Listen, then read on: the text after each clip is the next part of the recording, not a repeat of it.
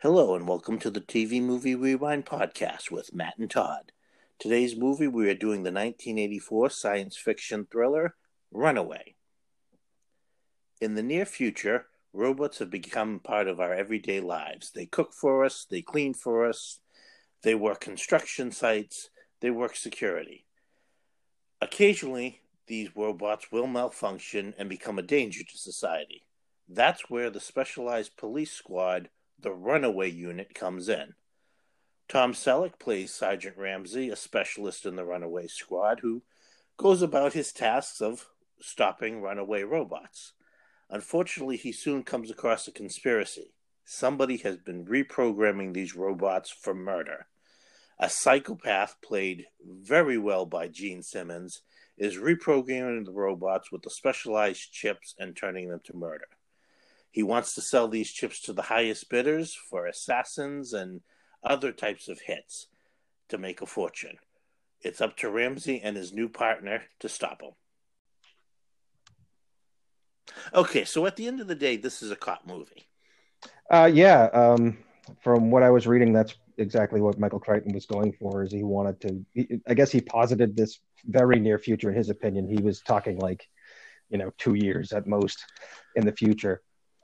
Which, I guess at the time kind of makes sense. To digress a little bit, I mean, automation was becoming huge, especially in the automotive field.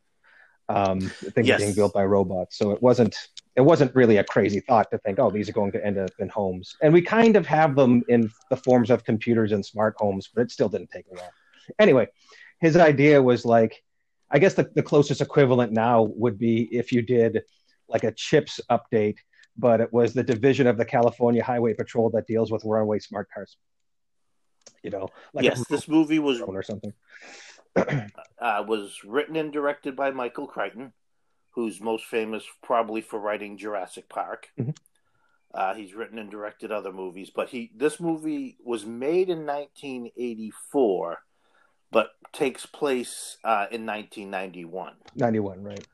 So it's a world I didn't know that. That's still kind of you actually have to, if you look at when Ramsey's police file comes up, we know he's 35. It shows he was born in 1956. Okay. Making the movie take place in 1991. Okay, very good. I only knew it was the very near future because Crichton specifically said so, but at the time, or at least what I read, didn't give a date.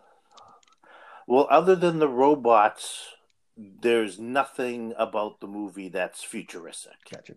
Yeah. And these robots, these aren't humanoid robots like we're used to seeing in the movies. These are very form follows function. They look like, right. I mean, they look like vacuum cleaners. They look like in a Star Wars sense, like less C-3PO and more R2-D2, and the power droids, like all the stuff that was in the Jawa Sandcrawler, or more like moving copy machines. Mm-hmm. So, like we said, this is written and directed by Michael Crichton, who is a very famous science fiction author. He did Andromeda Strain. He wrote and directed the original Westworld. He wrote and directed Looker before this. He created the TV show ER. I didn't know that last one. Yeah. He wanted to be a writer, but he put himself through medical school in case the writing never took off. He had, being a doctor to fall back on. I guess that's something. So, it stars Tom Selleck. Everybody knows Tom Selleck. I don't think we really have to discuss what he's been in. Right. It co-stars Cynthia Rhodes as his partner. She's most famous. Well, she's probably not too famous, but she was a dancer.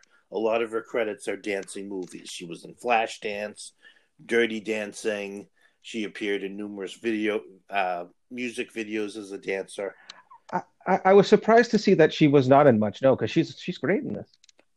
Yeah, she's a really good actress. Yeah. It is surprising she didn't get more out of it. I was stunned. There's absolutely nothing wrong with her in this film. She's great. Kirstie Alley's in it. She's basically the girlfriend of the villain who kind of gets caught up in all his crooked schemes. And then let's talk about Gene Simmons, who just nails Oh, his part of a sociopath. he is a I mean, he knocks it out of the park. he absolutely does. Now you can say, and rightfully so, that it's over the top, and it totally is. But I love every single second of it. I would change none of it. I adore it.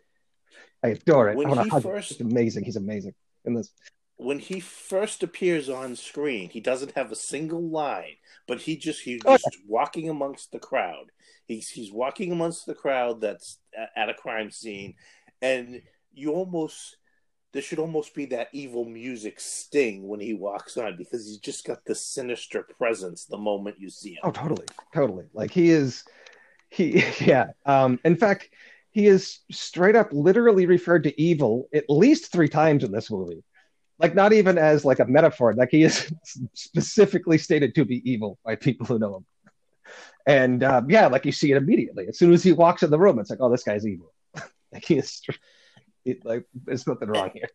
Like your name is Von This Doom or something. Oh, it's Luther. Of course it is. You know. this ultimately was his first role. I mean, he had been in a movie, but he was just playing himself Right. as his member of Kiss. I mean, it was a science fiction Kiss versus the Phantom of the Park, but still, ultimately, he was playing his character of the demon as Kiss. Mm-hmm. This, and I guess he did kind of some method acting whenever he was going up against Tom Selleck. He said he would, in his mind, come up with things about Tom Selleck that would irritate him, so he would hate Tom Selleck and just be intense with him. Oh, intense. And it works. I mean, he is super intense in this movie. Like, honestly, I put his performance right up there with any of the great, like, truly just arguably hammy, but still amazing, like, villain performances. He's fantastic in this. And again, I'm not even really a Kiss fan. Like, I don't know much about Gene Simmons at all, except for Kiss, right? But yeah, he's tremendous in this. He kind of steals the movie in a way. Or at least, like, he brings it home. He's fantastic. We also get G.W. Bailey, who plays the police captain, Yes. typical captain in a police movie, always having to yell at everybody. But of course, he's had experience. He was in almost all the Police Academy movies. I believe the first one in '84, so he might have been filming it at the same time. He very well might have. He was also in very regular in the TV show The Closer, and another great little movie that we'll probably end up doing, Warning Sign. Oh, yes. Yes. Where he is actually, unfortunately, the one responsible for unleashing the virus. Yeah, and talk about an ending that is unexpected. I mean, spoilers, but I guess I won't say it. But yeah, talk about an unexpected ending to such a movie is all I'll say about that. We have Stan Shaw, who's kind of the technical advisor to Tom Selleck and Cynthia Rhodes. You might recognize him from Monster Squad, where he plays the partner of the dad. Oh. And he was in Daylight as the ill-fated security guard in the tunnel, and numerous other movies. Very quickly, because I've done this so many times, and I might as well do it on this podcast live if I screw it up again. Warning Sign, that's the Sam Waterston one, right? Sam Waterston, okay. Yes. Right. Yeah, so I got the right movie. Okay. Yep. Yeah, we should totally do that. I remember seeing it fairly recently, and it does hold up, or at least I still enjoyed it anyway. And Chris Melke is one of the people who worked for Gene Simmons creating the chip. He was one of the deputies in First Blood. He's in Time Rider, which is a movie we'll get to. And he's also in The Hidden as the first host of the alien creature that robs the bank at the very beginning of The Hidden. Not to mention the other entity that's involved in making the chip, Texas Instruments, believe it or not. I'm just kidding. But I'm pretty sure that's a Texas Instruments logo on the chip. They don't mention it. I don't know if that was good or bad advertising for TI. Well, supposedly, and I know nothing about computers today, let alone computers about 1984, but apparently it was a very common chip, so it may have just been a Texas Instrument chip they put a red stripe on to say, this is an evil chip. Oh, sure. Well, also, I mean, the red stripe thing is common, especially like for prototyping stuff, but sometimes it's just, to identify a given batch. So it's totally valid. Like really, the science in this movie is actually pretty good. And the thing, like what he's looking at the very beginning, Tom Selleck, is an ancient board routing tool. He's essentially looking at a PCB, but rendered on the computer as a schematic. So there's lots of like I've told you multiple times when I talked about when I was talking up this movie, it's like I was basically the target demographic for this movie. It's got all the awesome robotics. It's got all the cool computer tech stuff. He's afraid of heights. Like it's just, I love this movie Yeah. so much. And In until I 1984, watch it again, I'm like, oh, I love this movie. in 1984, personal computers were a thing, but most people did not have them. Oh, and I was famously obsessed with And it. really, they were a MacGuffin for many movies like War Games Mhm. and Another great movie of around the same time. they were almost magic. They could do almost anything, and we bought it because we didn't know. Yeah. Like, oh, sure, you can do that with the computer. Sure, you can make a woman appear magically, and she's Kelly LeBrock. Sure, wait, science, why not? Yeah. The science, I mean, Crichton, again, he didn't stretch anyway. The science behind this movie is pretty good for the most part. Like, I don't know too much about the bullet dynamics of his magic bullets or whatever, missiles technically. But, again, the science is pretty good. Let's get to that. We'll start with the robots. And like we said, these are not, humanoid looking robots. They're very, very crude because they're built to be housekeepers. They're The industrial. robot we're introduced to their job when they have to chase down a little mini thresher that's run amok in a cornfield. Mhm. And for the most part, they're described that the cops of the runaway unit, these robots malfunction and they're dangerous, but it's very rare that anybody is killed by a malfunctioning robot. So that's why it's a big thing when they get their first real call that there's been a fatality, and they're like, really? So they rush off, and a housekeeping robot has gone amok and has killed several people in a home, and only the baby's alive. And Tom Selleck has to gear up and go in to stop the robot and rescue the baby. He says when he's first introduced to his partner, played by Cynthia Rose, Right, how quickly he that kind of points out most of the time all they have to do is flip a switch. Right. But Gene Simmons has come up with the way to turn them into killers. Yeah, and that's that's ultimately his plan. Like he's the idea here is that he's worked with a couple of engineers because he's they rattled through his whole thing later. Like he's a very smart guy himself. He's very much a supervillain. Like if this could have just as well been a comic book or a comic book adaptation in that sense, because he's got very much like the supervillain background. Bored rich guy turns to villainy because So anyways, he's built these chips with these two other guys in order to sell them to the black market. I mean, he lists off the people who he names, and it's basically like, rogue agents, terrorists, the mafia. Yeah. He never takes his role over the top. No, not he never turns this into a hammy supervillain role. No, in fact, it's very like I really dig how he does this movie. Very, very sort of understated, but also very overstated at the same time. Like he does everything with just his glare. And I guess for the most part, like you said, method acting, but I guess from what he said is that Michael Crichton gave him very little direction in terms of basically he just said, you can play the character however. Michael Crichton, I guess, really just saw something in him to allow him to do all that. And I don't know how much of it is true, who really knows, but sure, and he does just such a great job with it. And anyway, back to the plot, right? He's using these chips, which are to essentially turn, like, again, potentially everyday robots that are in basically anyone's house into killers or even explode or whatever evil thing you want to do with them. And now he's turned one of his engineers' home robots against him to basically, wipe him out of the evidence trail. Yeah, he's covering his tracks. And one of the other things he uses, which is probably the most sci-fi element of the movie, is he's got this special gun that will launch a guided bullet that will track a specific person's heat signature. Missile, technically, I guess, but yeah. And it's this little like black dot that zips around corners at like 90-degree angles, goes pretty far. But what becomes an important plot element later is that they're tied to a person's specific heat signature.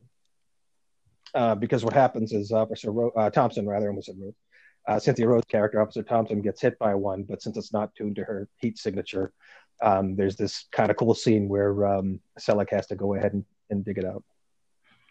Yes, it's a very cool. Basically, it's a bomb disposal scene where his partner's got the bullet. She's got it lodged in her arm. It has, like you said, it hasn't detonated, and he's got to basically put on his bomb gear and get it out before it takes her arm off. Right. And the reason why he's doing it specifically as opposed to robots, which are in the future and fairly common, is that he points out that these robots weren't very reliable to begin with, much less this old one that, may not have been maintained, is I guess the implication. Yes, it seems like even though robots have been integrated into society, they're still, for the most part, a relatively, almost like computers in 1985. People had them, we understood them, but most people still weren't maybe comfortable with them. And, still relatively new technology. Because another one they go... And like any machine, prone to failure. And he knew that. Like basically, he's an engineer, right? At this, in a sense, and he's like, "Hey, these things are prone to failure. Like this, they're not meant to deal with anything better than they're programmed with. And this thing, I guess, even on its best day, isn't great. So a human still has. Yes. So it's not that far. Like you're pointing out, it's not that far into the future where such readily available, basically perfect technology would have been able to do this. There's a scene where they go to a construction site because the stacker robot is unfortunately stacking the... I love this scene too.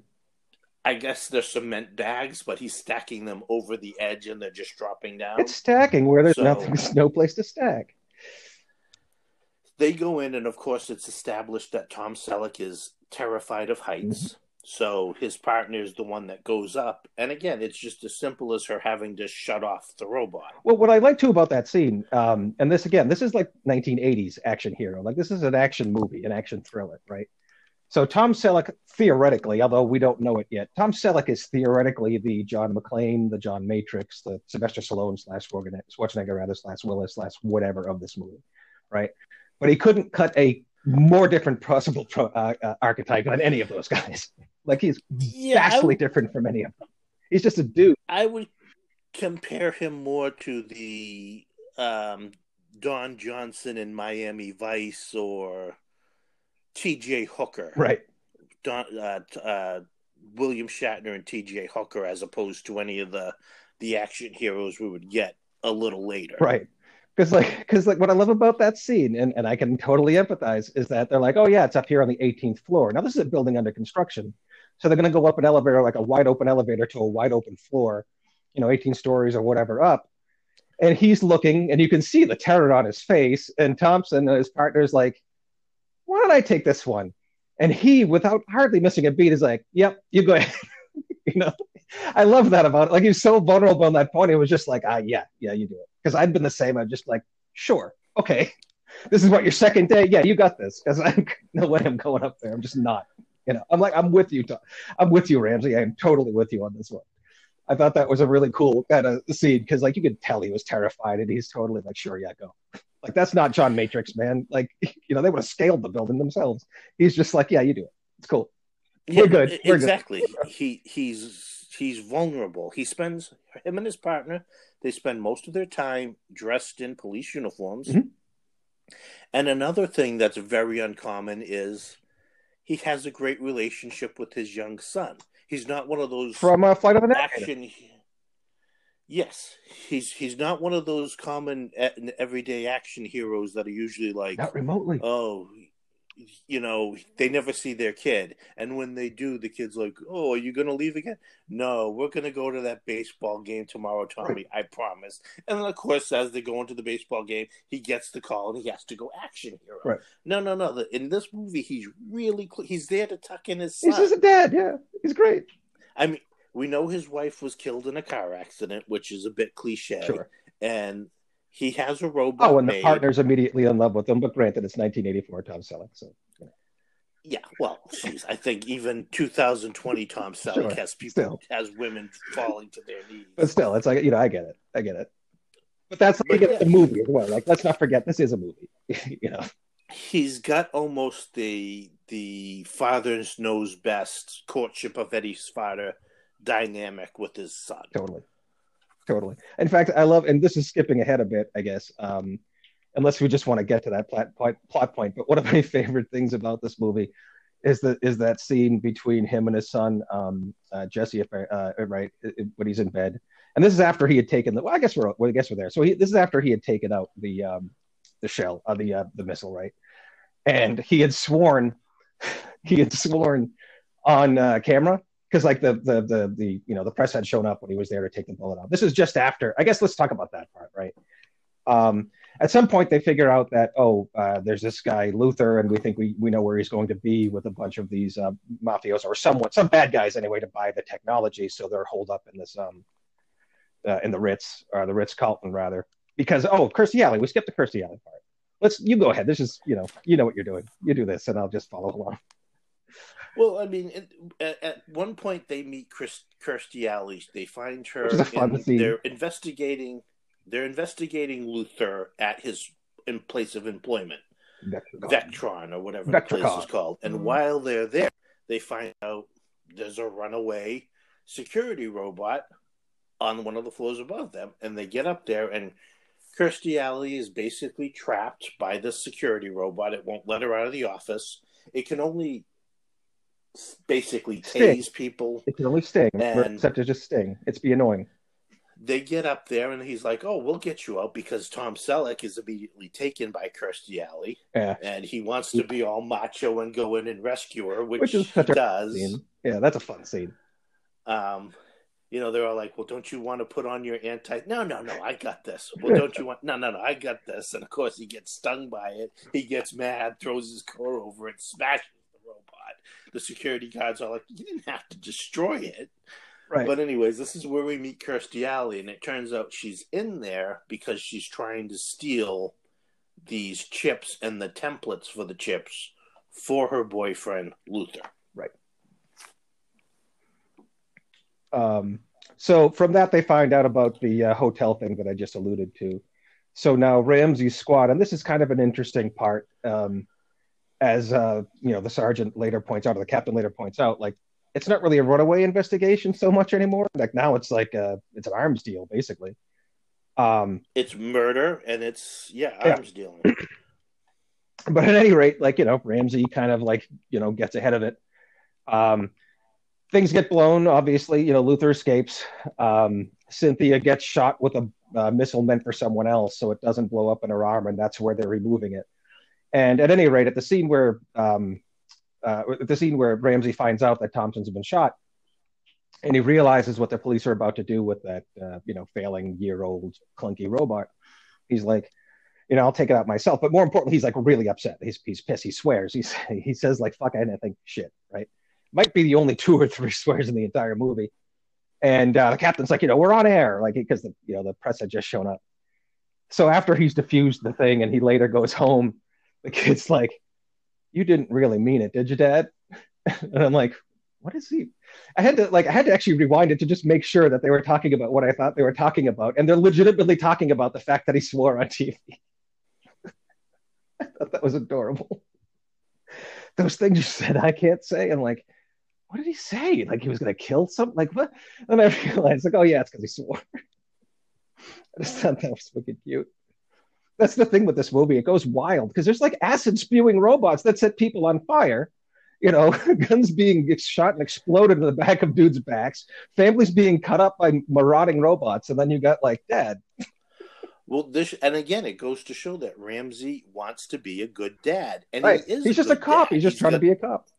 He's a beat cop who wants to go home to his son and raise his son and have a family, and he manages to pull it off. And this is 1984. Like, imagine if this became the action archetype. Imagine if Ramsey was the one inside Nakatomi Plaza. I would love to see that movie. I do want to talk about the other groups of robots that Luther has designed. These little spider robots. They're probably about the size of a shoebox.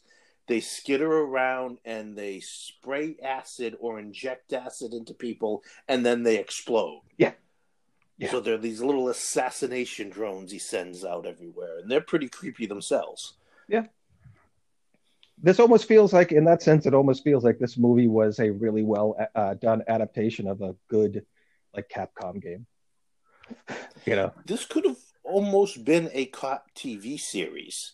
Yeah. With this being like a season finale episode. Oh, yeah, Netflix, pick this up. They could have lots of fun with the robots. But the thing is, they'd overdo it, and Ramsey would be like too cool. And I don't want him to be too cool. I love Tom Selleck in this movie. I love this character. It is. There's nothing like it in an action movie. I mean, maybe there is. Like people who have better memories than I do could probably name 5, right? And hopefully, if you're listening, say so. But like, I don't know. He's like the anti-Cobra. Like we just watched Cobra, right? He couldn't be more different from Cobretti. Oh, that's what I love about him. He's by the book. He's friendly. Yeah. He's charming. He's a good dad. And even when he gets angry, he doesn't get any more angry than your average person who just is in such a terrible situation that he does flip out and swear. Like his partner has a bomb lodged in her arm. Right. His captain's yelling at him because the bad guy has gotten away. He's got the press asking all these stupid questions. Of course he flips out and swears. And he didn't do anything that any one of us hasn't wanted to do to that security drone. That security drone had it coming. And we all know that computer that's had it coming and needs like a chair to the face every so often. There's a great scene where after they've basically arrested Kirstie Alley because they realize she's in on it, and now they want to move her to a safe house because Luther has killed his other 2 accomplices, and she's got the chips and templates. So they're in 2 police cars, which are robot-driven, mm-hmm.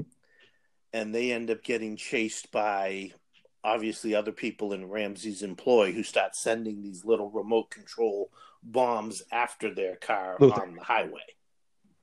Yep. So what looks like regular Crown Victoria police cars, all of a sudden you start seeing that the windshield and the rear windscreen will change into, basically displays coming up that, we're being locked on and, evasive maneuvering, and it counts down as these bombs get closer. And at one point they decide that they have to move from one car to another. So there's this high speed, not only is it a chase scene where they're being chased by bombs, now they have to move from one speeding car to another in order to escape because there's just too many bombs coming at them. Right. And that technology seems to posit that at least, which are funny because drones are relatively new, but at least it seems like the police had been dealing with something along those lines for a while. Smart sort of drones, bombs, that sort of thing, which kind of makes sense. Because that's like the most sci-fi the movie really gets. Probably that scene in particular. Yes. They do become... He does have a laser gun. Oh yeah, that little. But again, it's not. It's almost like a disruptor gun. Like right. It's used specifically to overload the robots. This isn't something you're going to shoot a guy with and. Right, you get the impression it's not very effective against flesh. Right. And in the film poster, you see Tom Selleck. He's actually holding Luther's gun. He never holds Luther's gun, but. And they also have him in his bomb defusal getup to make it look more sci-fi because now he's got the sci-fi outfit. It's almost a pretty rad poster, actually. A Buck Rogers, but it's kind of misleading. It is misleading. Kind of misleading. Yeah, it is. It gives you the impression that this is going to be some sort of like action bonanza. And if that's what you're in for, then no, this movie isn't it. But it's still a great movie. I still enjoy the hell out of it. Again, there's plenty of action, but it's really more of a cop. It's not versus a cop versus serial killer because he also gets plenty of times where Luther calls him up and taunts him and says, "This is where we're going to do it." And there's one part of the movie that's a cool scene. I always like his elevation there, where he throws the coat over the thing. When they figure out, like, okay, he's tapped in and he can. He's tapped into the police precinct security cameras, so he's watching Ramsey, and Ramsey's like, "Cover that camera." Yeah, and then he said, "That wasn't very nice." That's really cool. That's like I still get chills from that. He's so creepy in this. He's so good. I know you're trying to trace the call, Ramsey. It won't work. I'm using a mobile phone. Gasp! A mobile phone. Yeah, it's 8 feet high. It seemed to be the one piece of technology the police weren't prepared for was Luther to use. a mobile phone. I mean, in 1984. Although all they had to do is look for the guy with the 20-pound phone. I couldn't. Yeah.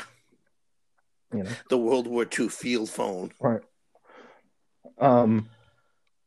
Okay, so yeah, like, where are we up to now? I guess we're ready towards the end. Like, we can get to the dinner scene.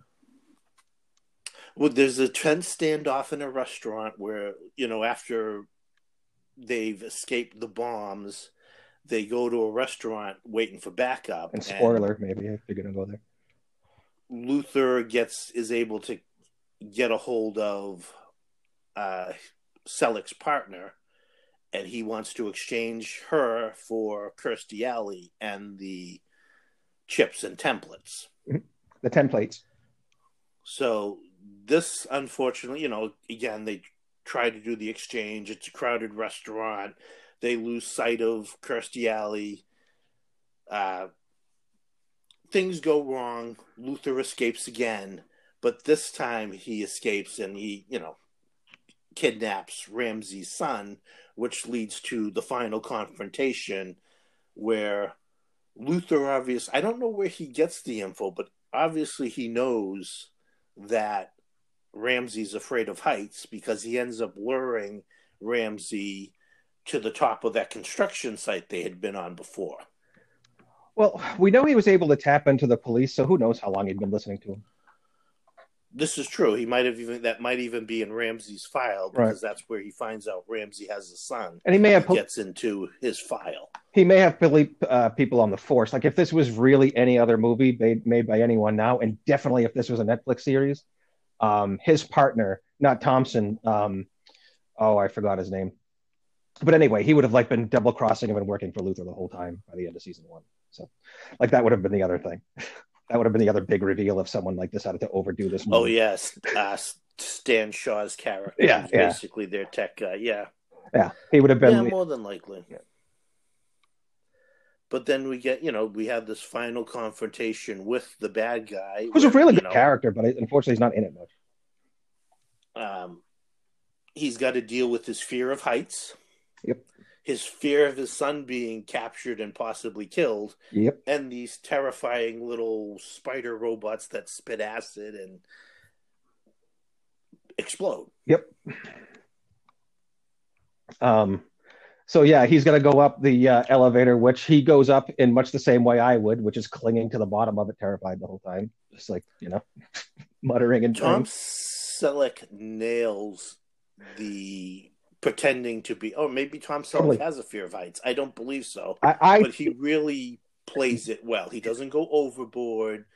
The movie itself doesn't go overboard with these special effects of it does a little bit of perspective shifting to give you that unease of a guy dealing with the fear of heights, but it doesn't do the vertigo, spinning, spiraling over the top. Oh my God, I can't do this. No, whoever advised for that stuff certainly either knows someone or is, because I am absolutely, very definitely afraid of heights.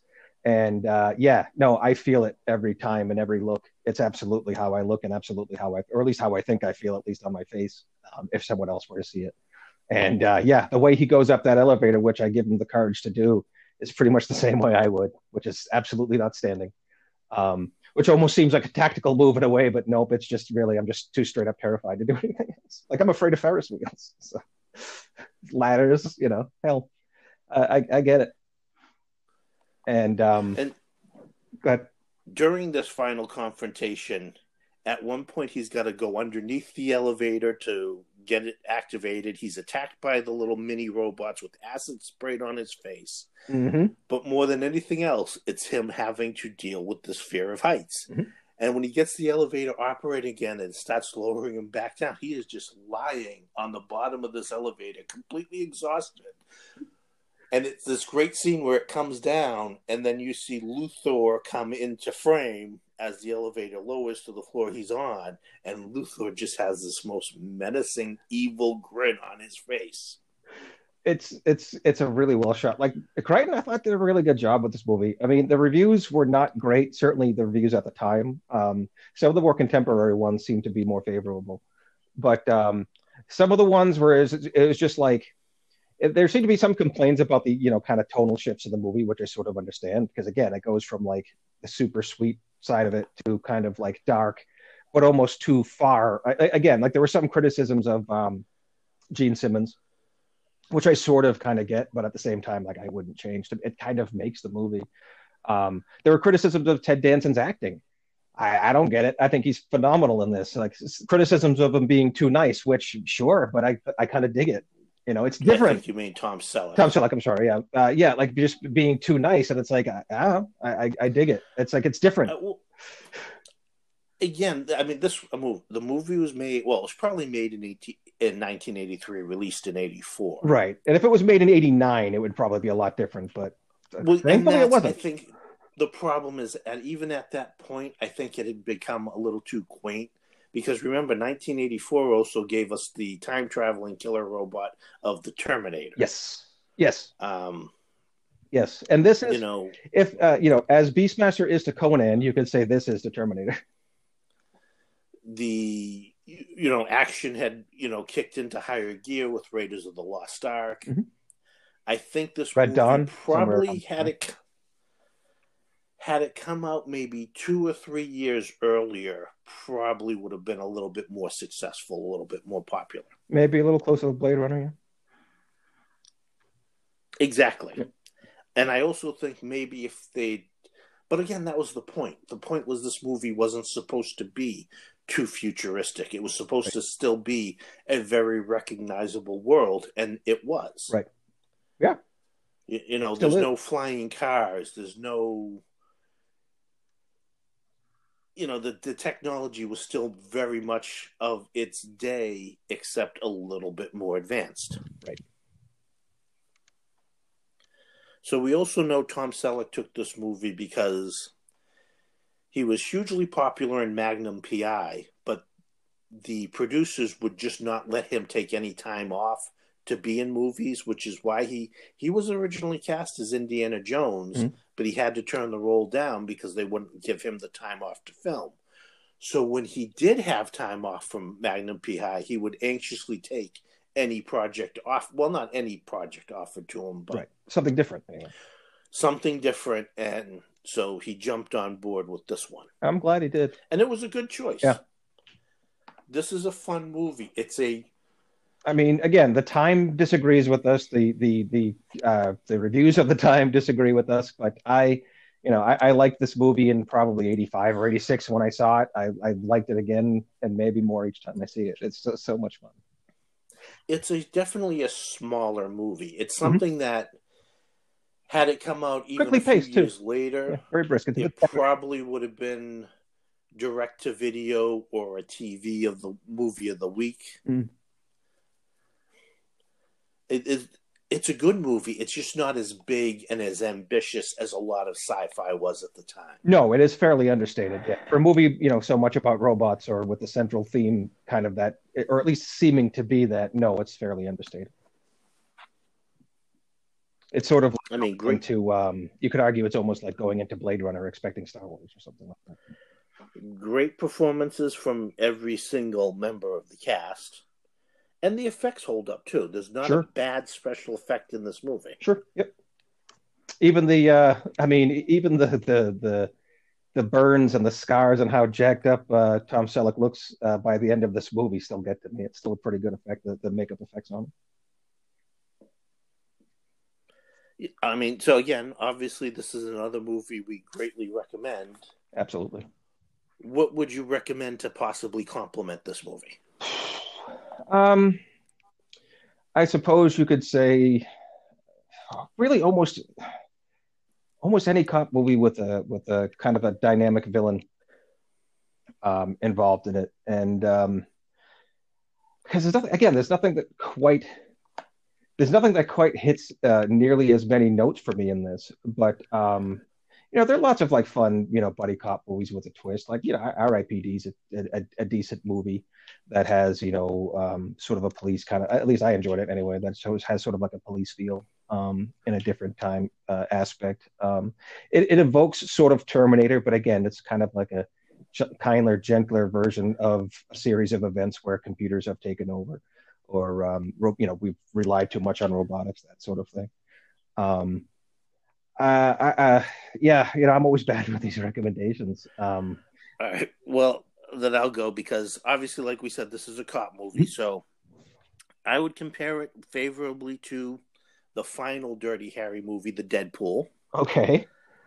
I would also say Chuck Norris's Code of Silence would also work well with this one. And if you're looking for a good sci-fi buddy cop movie, Alien Nation. Oh, Alien Nation, yeah, that's a fun one. That's a decent comparison. Yeah, I like that. Which did become a very popular, well, not too popular, it only lasted one season, but a very well done TV series. That's right. USA, I believe, carried it. Nah, I think it was Fox. Oh, was it? I think it was one of Fox's early attempts at, because I believe it was 1989 it came out, so Fox was still new, and yeah, they would have definitely taken a chance on a show like that. Back in the days of like War of the Worlds. That was Fox, wasn't it? War of the Worlds was syndicated, so it was whatever, just like Star Trek: The Next Generation, whatever local channel wanted to buy the package to air it. Oh, maybe Space Above and Beyond, or is that later? Space Above and Beyond was Fox, but I want to say that was a little further into the 90s. I hear that was a pretty good I show. could be wrong. I understand that was a pretty good show, but I never watched it. I've seen it. It was a good one. Oh, okay. I think it was just way too expensive for TV. It definitely seemed very well produced in that respect and seemed to be on for a long time. So yeah, I figured it was pretty expensive. Part of why I had a hard time believing it could be that good, because I'm like, it can't look that good. I figured it had to have like Battlestar Galactica-itis, where every scene was just, kind of a flip of a previous scene, and they just kept reusing the same footage over. It's been a while since I've seen it, so it could have been, but it was a really well done show. Lots of action. Almost the Starship Troopers TV series, where they would go from some episodes there, in space combat, like, dogfighting in ships, and other times they were on, fighting on the ground. That was the vibe I got, was a Starship Troopers-y kind of vibe, yeah. Yeah. All right, so we'll close out with my weekly Magnificent Seven Degrees, where I connect this week's movie to my favorite movie, The Magnificent Seven. And this time around, it's going to be really easy. Really? Because this was written and directed by Michael Crichton. Looker was written and directed by Michael Crichton. Yeah. And Looker starred James Coburn, who was in The Magnificent Seven. There you go.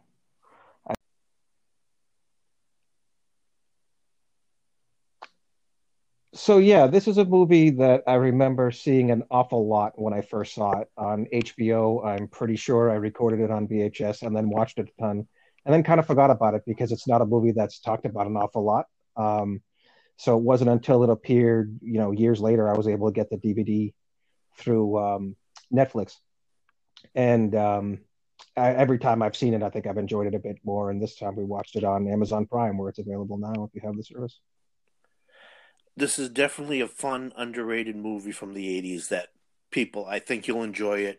Definitely check it out.